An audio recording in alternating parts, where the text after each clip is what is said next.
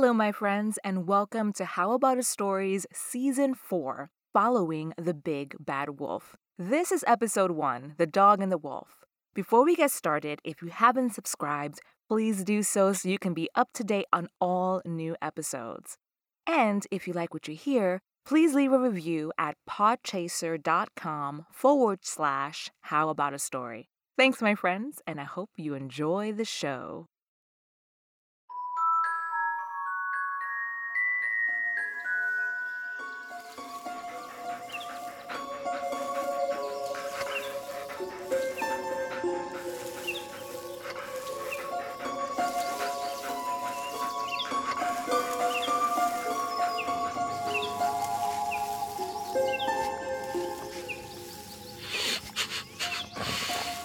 We're getting close now.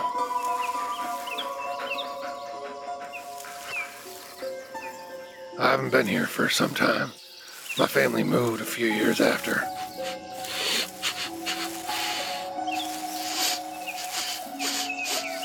This is where he called to me. He was right by this tree line. He came towards me and said, "Hey, cuz, you're looking well these days." I knew exactly what he was implying. I could hear hunger on his mind.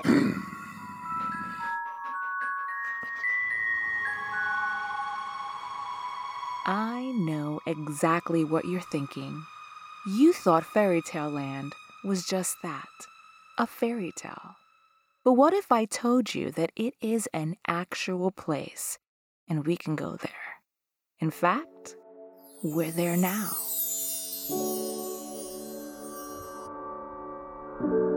This is Fairy Tale Land. Yes, the place where fairy godmothers dance and evil forces play. You read about this place to your kids at night. You've brought books about princes and princesses that promote happily ever afters. You've shared with your friends which ones of its tales were your favorites and why. But we're here tracking a story, going through the looking glass and pushing aside the veil. I'm shining a light on Fairy Tale Land's first serial killer. I'm Isaura Venegas, your host, and this is the story about the big bad wolf. He terrorized Fairy Tale Land for years, and then, poof, we just stopped hearing about him. What happened to the big bad wolf, and is he still alive? Now, we all have an inception story, and the wolf has one too. He was born Zeke Midas Wolf. Now, not much can be gathered about Zeke in his early days, but it does show that he always traveled alone. Therefore, it is assumed that he must have been abandoned by his pack when he was young. Some of his first encounters in Fairy Tale Land, we see him befriending various animals, like a dog.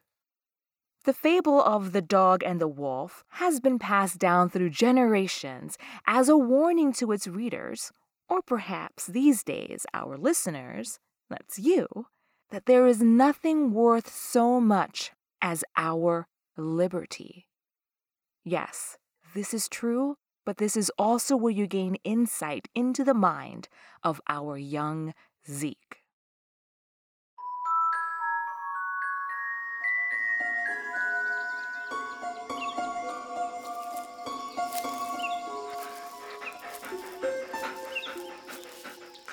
After some barking around and some sniffing about, I thought for sure he was going to join me. But then he stared deep into my soul. It was just a moment. I'll never forget it. Really stood up my scruff. He smiled and he asked about my neck.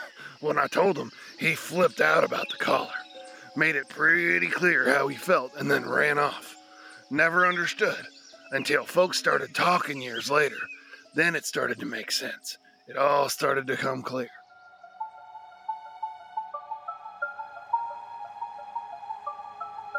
In this story, we see how Zeke knew how to read his environment pretty well, a skill that developed greatly as he got older, buttering up the young dog to gain information before he devoured him, but still naive enough to get caught up in the interaction that he doesn't follow through.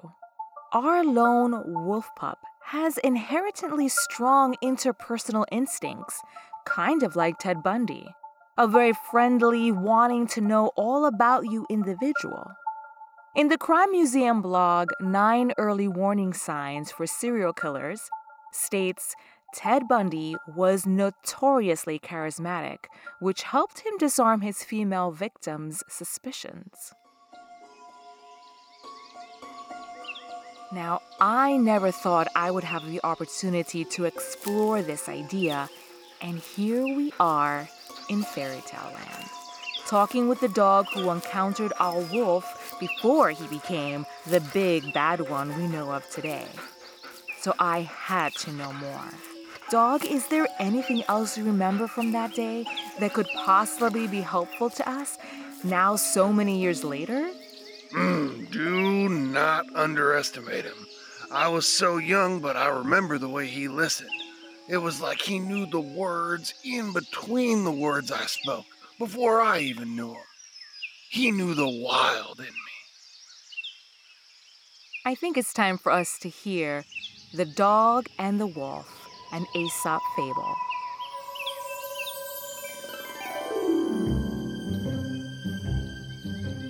There was once a wolf who got very little to eat because the dogs of the village were so wide awake and watchful. He was really nothing but skin and bones, and it made him very downhearted to think of it. One night, this wolf happened to fall in line with a fat house dog who had wandered a little too far from home. The wolf would gladly have eaten him then and there, but the house dog looked strong enough to leave his mark should he try. So the wolf spoke very humbly to the dog, complimenting him on his very fine appearance. Well, you could be as well fed as I am if you want to. Leave the woods. There you live miserably. Why, you have to fight so hard for every bite you get. Follow my example, and you'll get along beautifully. What must I do? Hardly anything. Chase people who carry canes, bark at beggars, fawn on the people of the house. In return, you get tidbits of every kind. Chicken bones, choice bits of meat, sugar, cake, and much more. Besides, not to speak of kind words and caresses. The wolf had such a wonderful vision of his coming happiness that he almost wept. But just then he noticed that the hair on the dog's neck was worn and the skin was chafed. What is that on your neck? Nothing at all. What? Nothing? Oh, just a trifle. Please, tell me. Perhaps you see the mark of the collar, to which my chain is fastened. What? The chain? Don't you go wherever you please? Not always. Well, what's the difference? All the difference in the world. I don't care a rap for your feasts, and I wouldn't take all the tender young lambs in the world at that price. And away ran the wolf to the woods. Moral of the story? There is nothing worth so much as our liberty. And this, my friends, is the tale that starts the ripple through Fairy Tale Land. That maybe underneath the happily ever afters, there is something more sinister.